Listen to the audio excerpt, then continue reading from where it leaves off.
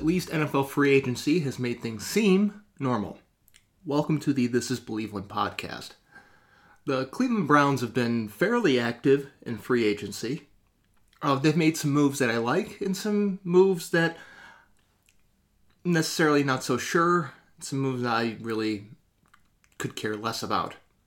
Let's start off with the moves I like. Case Keenum.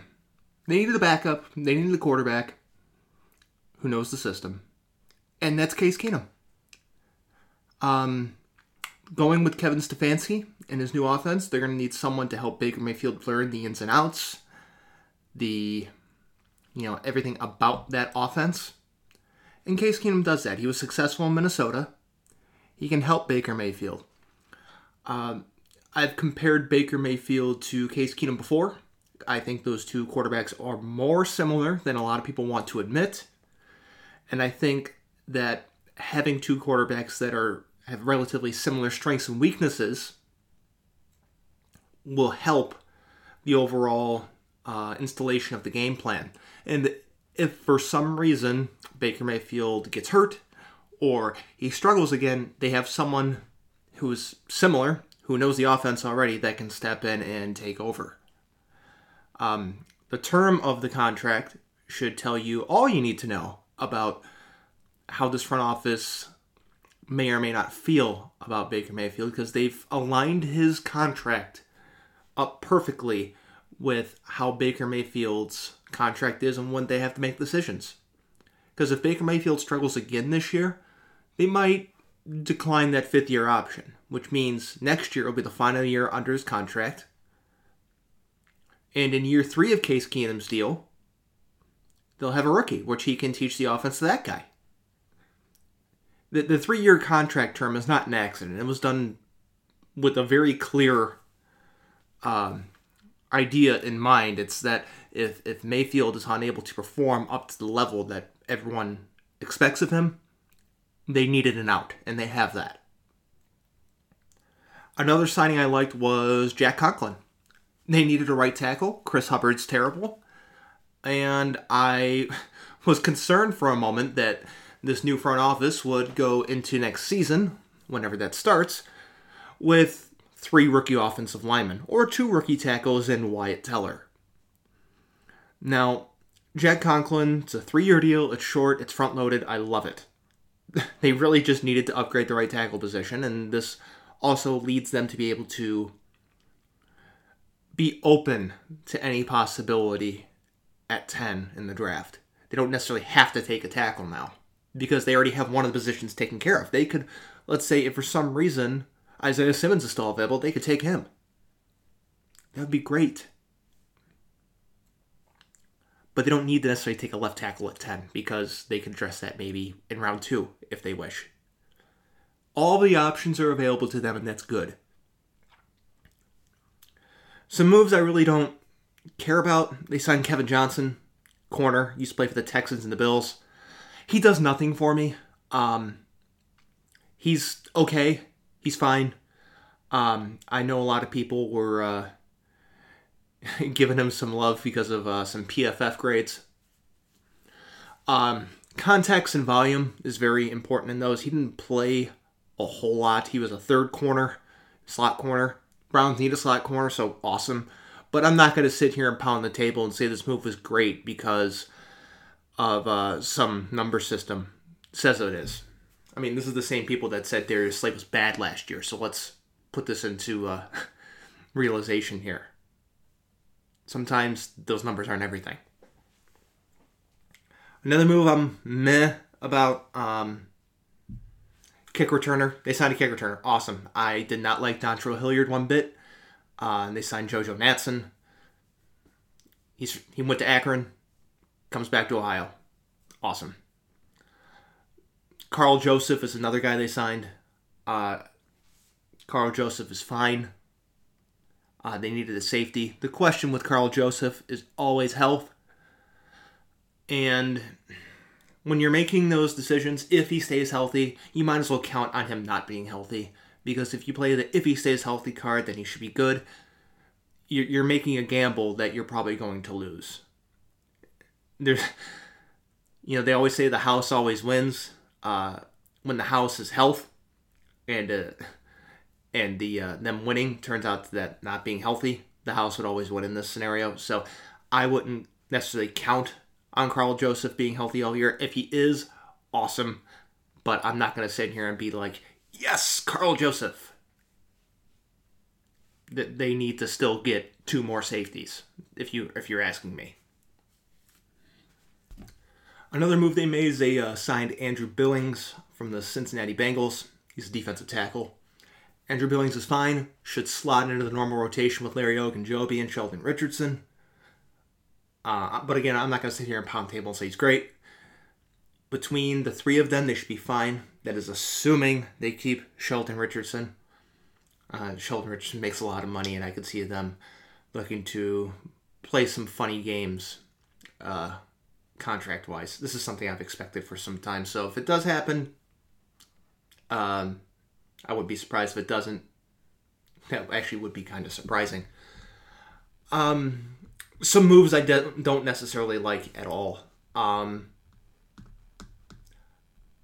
start with B.J. Goodson. B.J. Goodson used to play for the Packers and the Giants. He's a linebacker. He's a thumper. He's like a run tackler. So essentially they signed a 2-down linebacker in a league that's pass heavy. He's going to be useful for 2 games a year against the Ravens. Outside of that, this guy's not going to have that much of a value in my opinion. If you can't cover as a linebacker, then what the hell are you doing? You might as... This is a complete, just honestly, waste of a roster spot. If you're signing guys because of their run tackling ability as a linebacker, you have lots of problems. They don't even have any linebackers on their roster. So I guess if their idea is just bring somebody in for the sake of bring somebody in, awesome. But my problem is that they let Christian Kirksey and Joe Schobert walk. They both signed contracts that were very much affordable, that they could have made work in their their salary cap and how everything is constructed on their roster right now. Getting rid of Chris Hubbard would be able to pay for like half of one of their contracts. And if they let Olivier Vernon go, there's the rest of the money. But instead we have B.J. Goodson, who is atrocious in coverage. The other linebackers right now are Mack Wilson and Sione Takitaki. I'm not going to sit here and say any of those guys are great. They still have a lot to prove. But if you're going into next season with B.J. Goodson, Wilson, and Takitaki, you've got some major problems. They need to sign at least 2 more linebackers, and maybe even draft one. And, guys who can cover. Because if you're only stocking up on run-stopping linebackers, that's terrible roster construction. Now, the other move that a lot of people are loving, and I'm not necessarily that high on, Austin Hooper.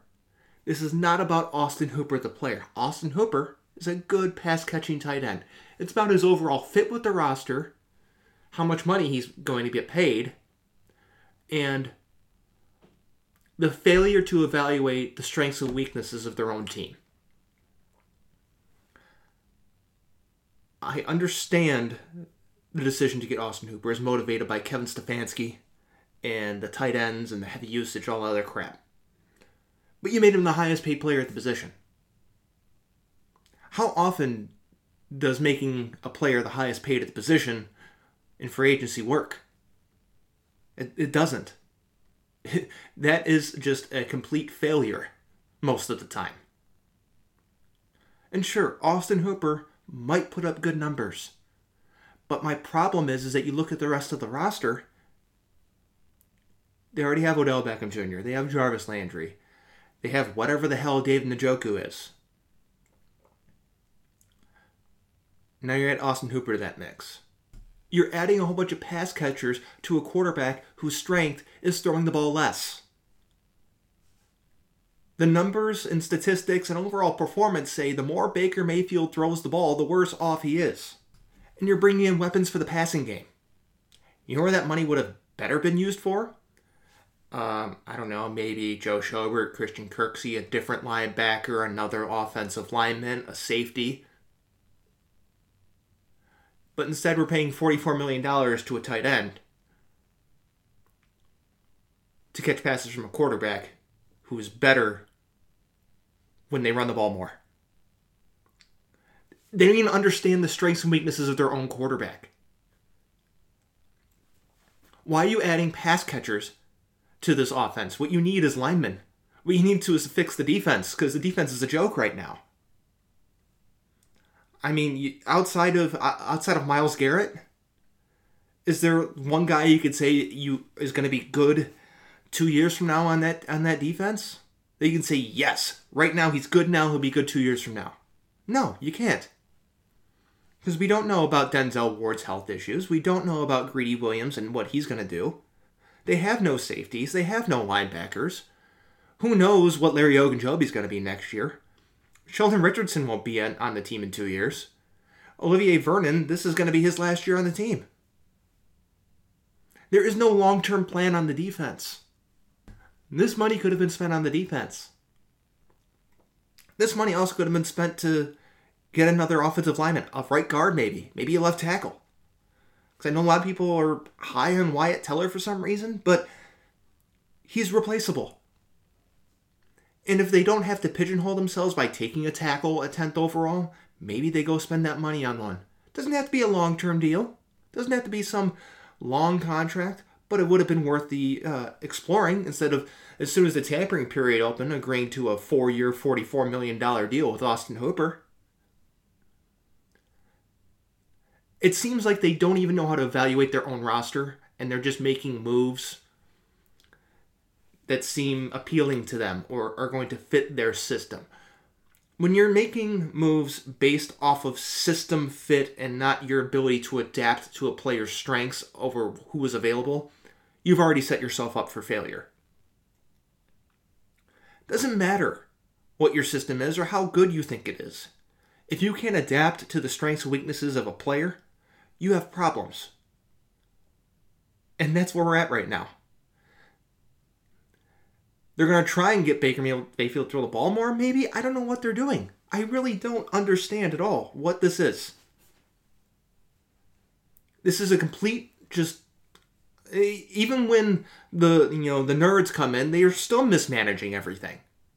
They really are. This isn't some magical plan that they put together that's going to have everything work out. What this is just guys who went to Ivy League schools fucking things up this time. That's what this is. I'm not going to sit here and say that these guys have the answers, because they don't.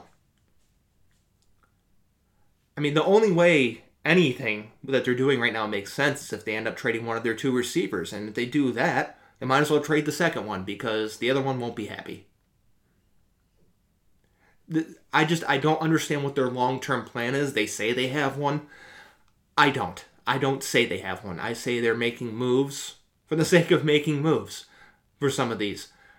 There is no long-term vision here.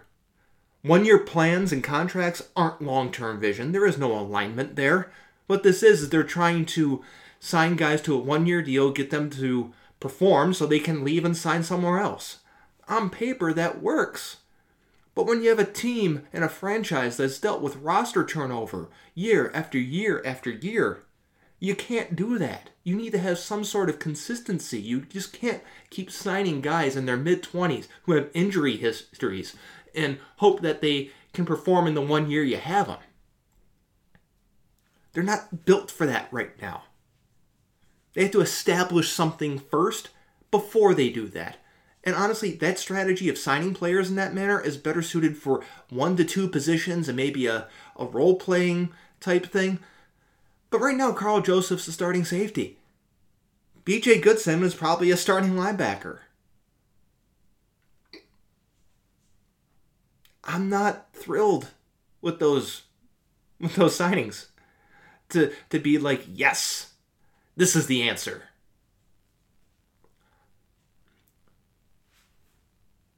Again, it's not about Austin Hooper the player. Austin Hooper the player is fine. He's put up good numbers. But when you look at the overall roster construction of the Cleveland Browns, his money could have been spent on other parts of the roster for guys for more than 1 year who don't have an injury history and, could maybe, fit the strengths and weaknesses of their own quarterback. This just seems like they're setting up Baker Mayfield for failure when he already didn't have that much of a chance.